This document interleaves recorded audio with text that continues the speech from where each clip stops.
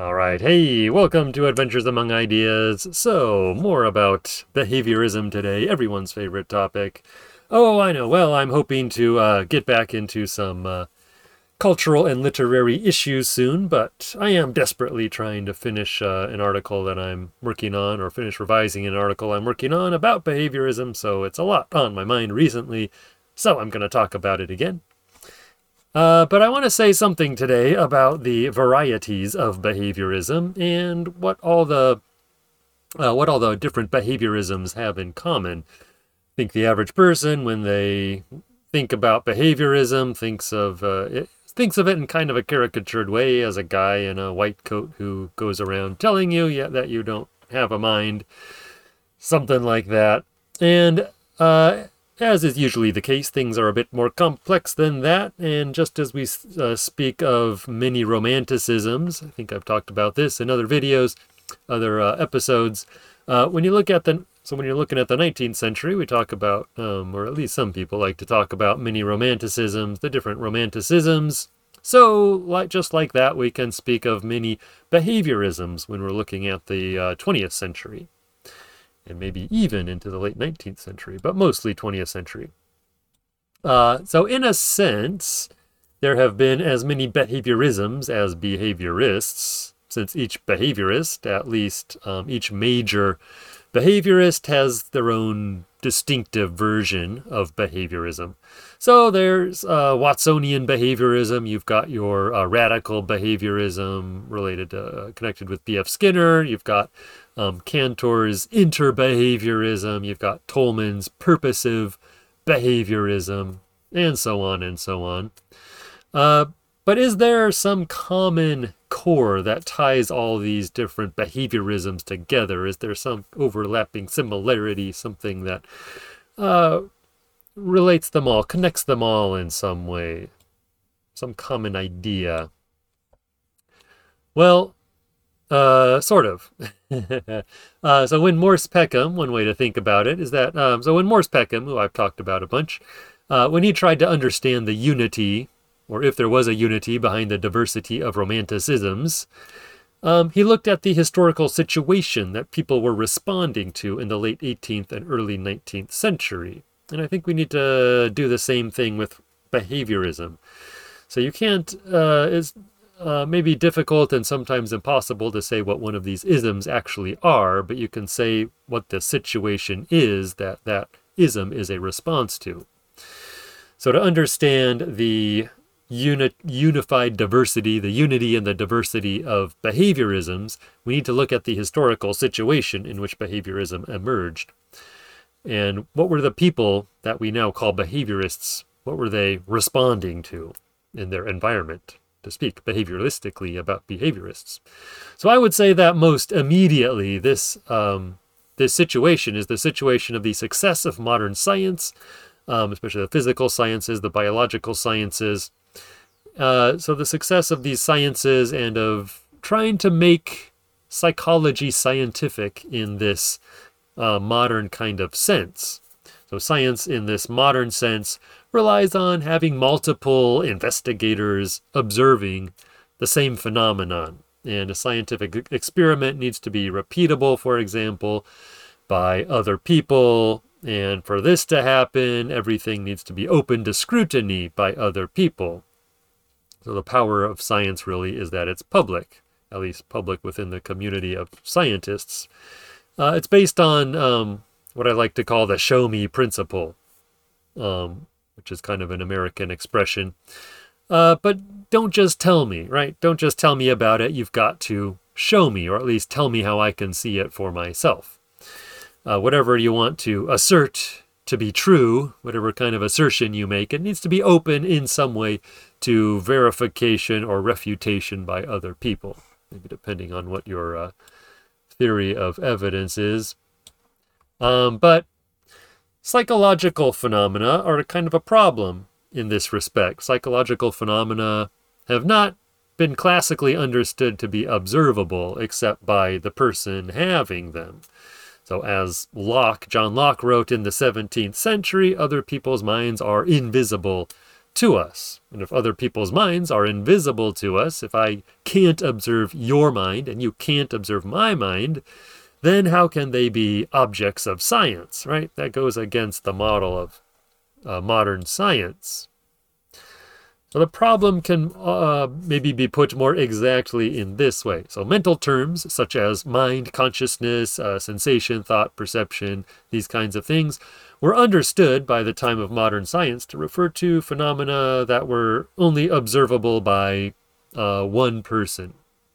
So they were observable through something called introspection. This is an old idea, but the concept of introspection that we rely on today probably has, you could say it has roots in Descartes and was adopted in modern psychology. Locke has kind of a version of this, and it gets transmitted up until today, really, filtered through various other developments. But the idea of introspection is that you can kind of observe what's going on in your own mind.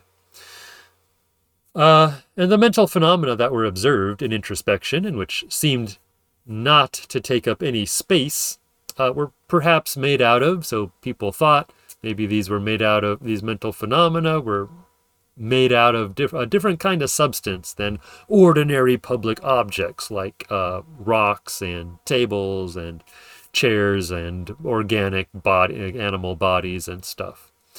So however,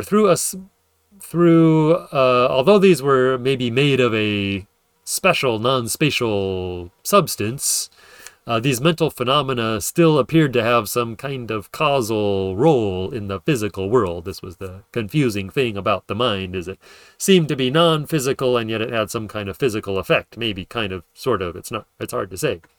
So your mental desire to meet your friend for dinner, for example, caused your physical body to go to the restaurant at the right time. And this was maybe what you would call interactionism. So mind and body interact, although they're different kinds of things, but there was also a parallelist version of this, or maybe a epiphenomenalist version of this, in which your mind desired to meet your friend and your body went to see your friend, but there was not a direct causal connection between the two. So anyway, this was one of the major ways that mind was thought of during the Enlightenment. It's kind of become common sense in a way.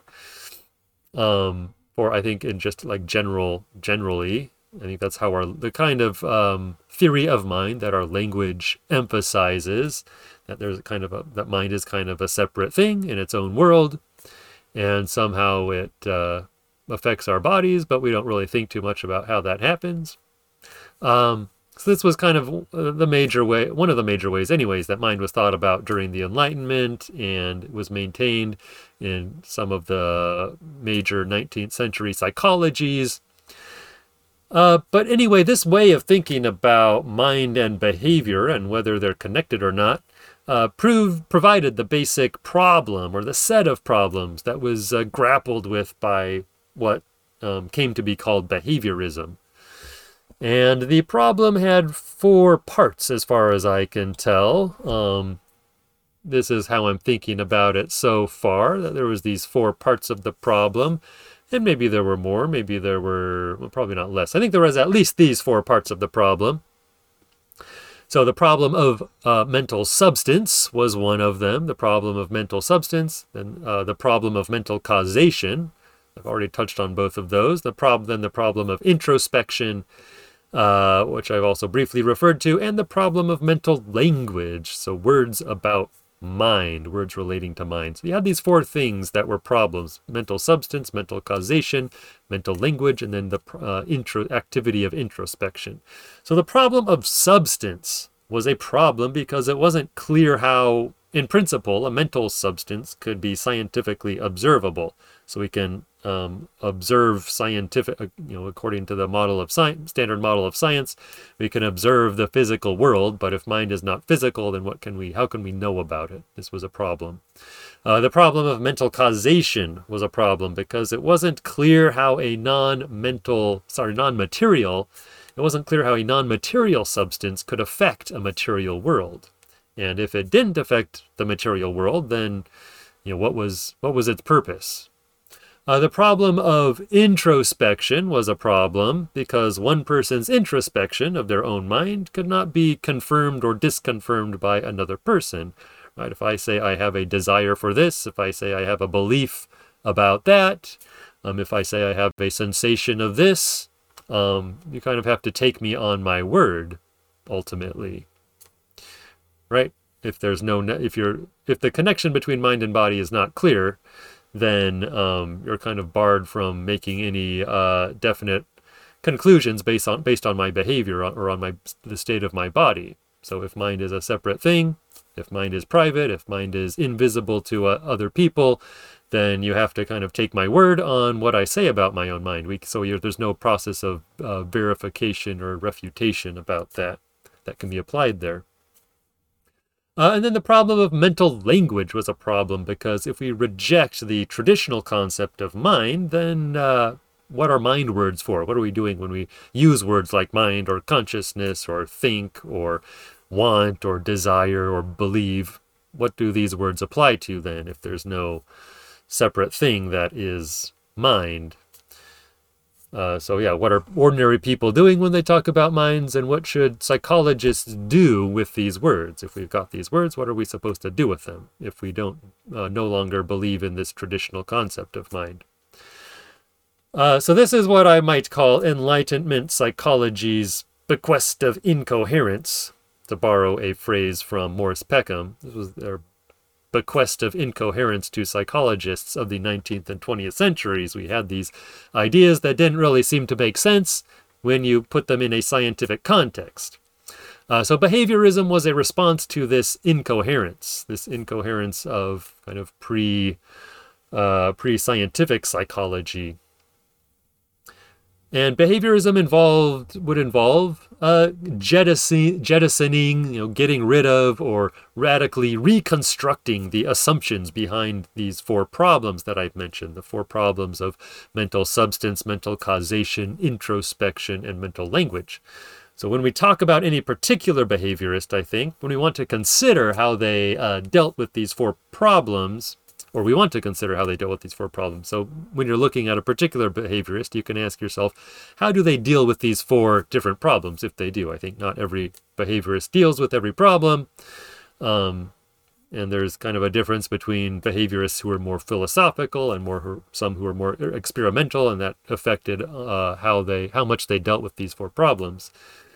And so some problems were more important to some behaviorists than to others, and so on. But this gives you a basic way to look at different behaviorists and kind of judge their differences, their distinctions, the differences in their theories.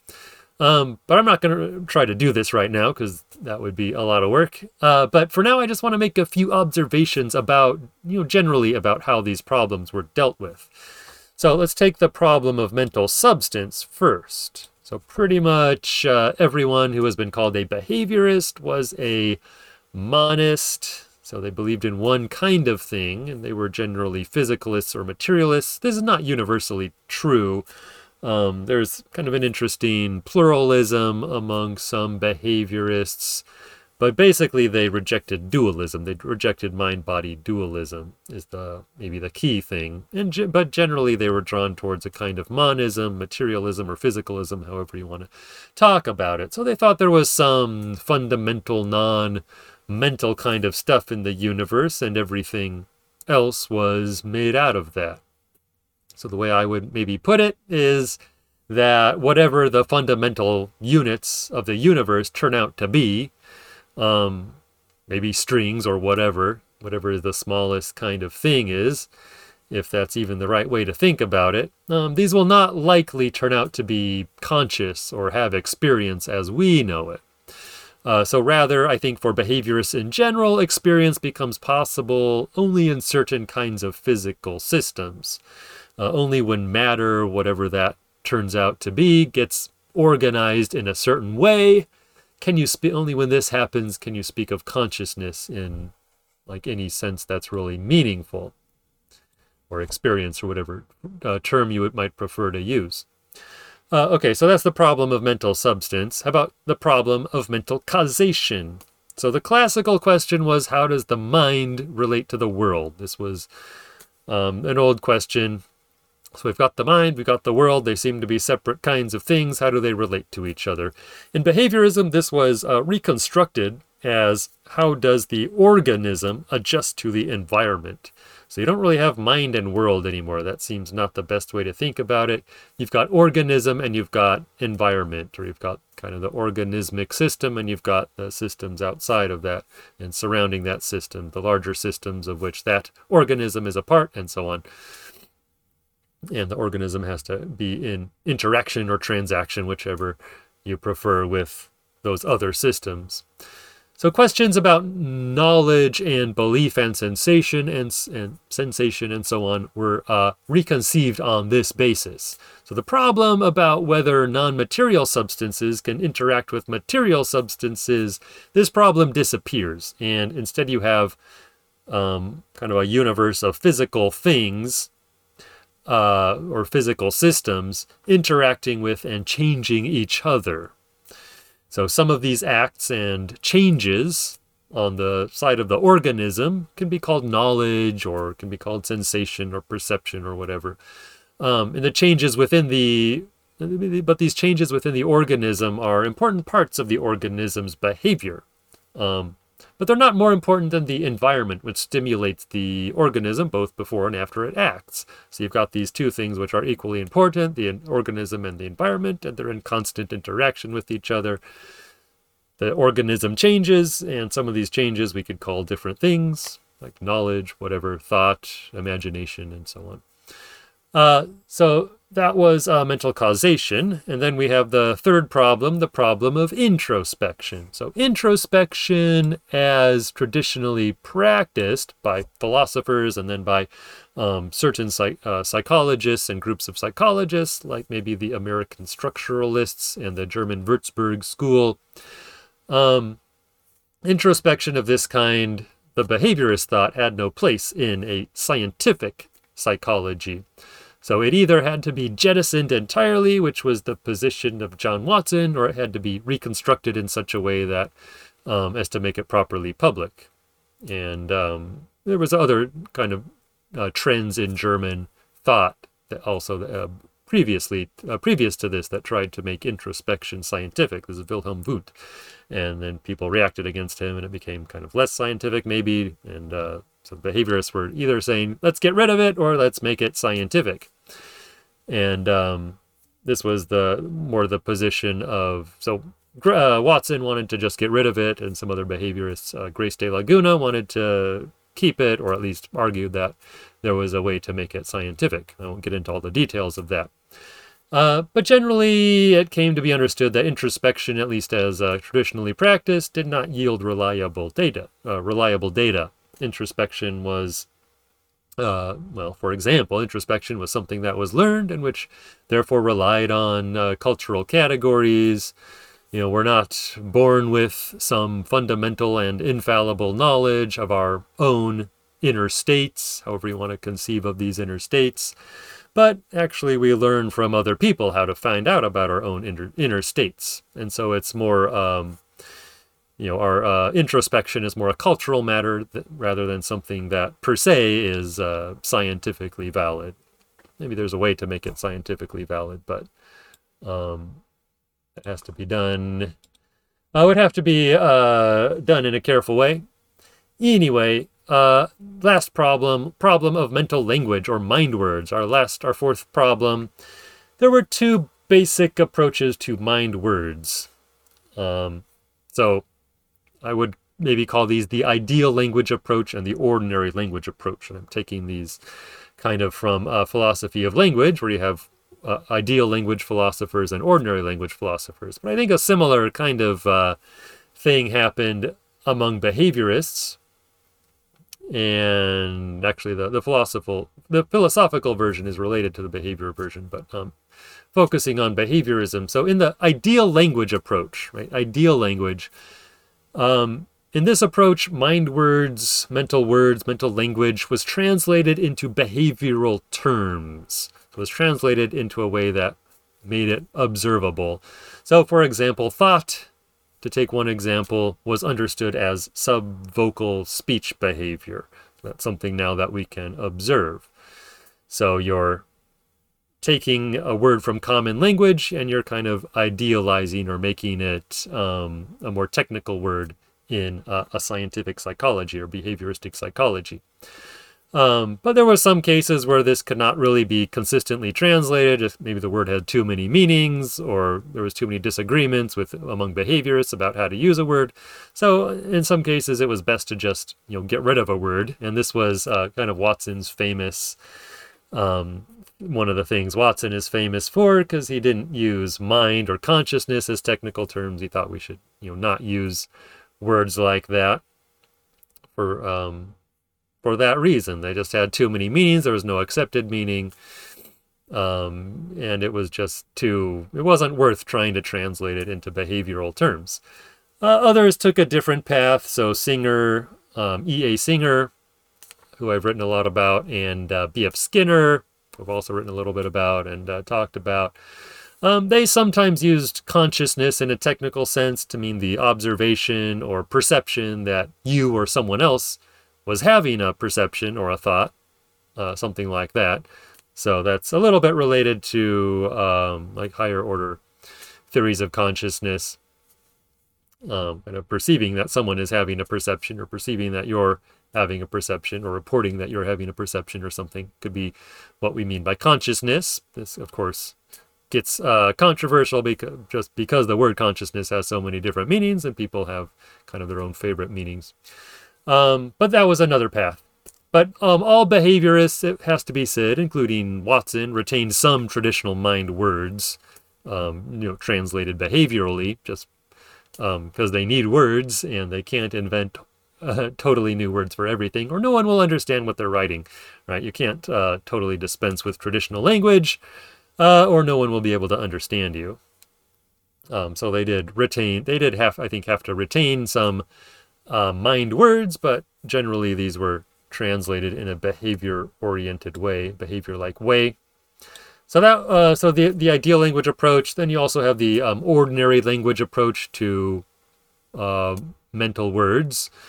And I should say first that this is not an either-or situation. You don't really need to choose ideal language or ordinary language. They're doing different things, so people often use both.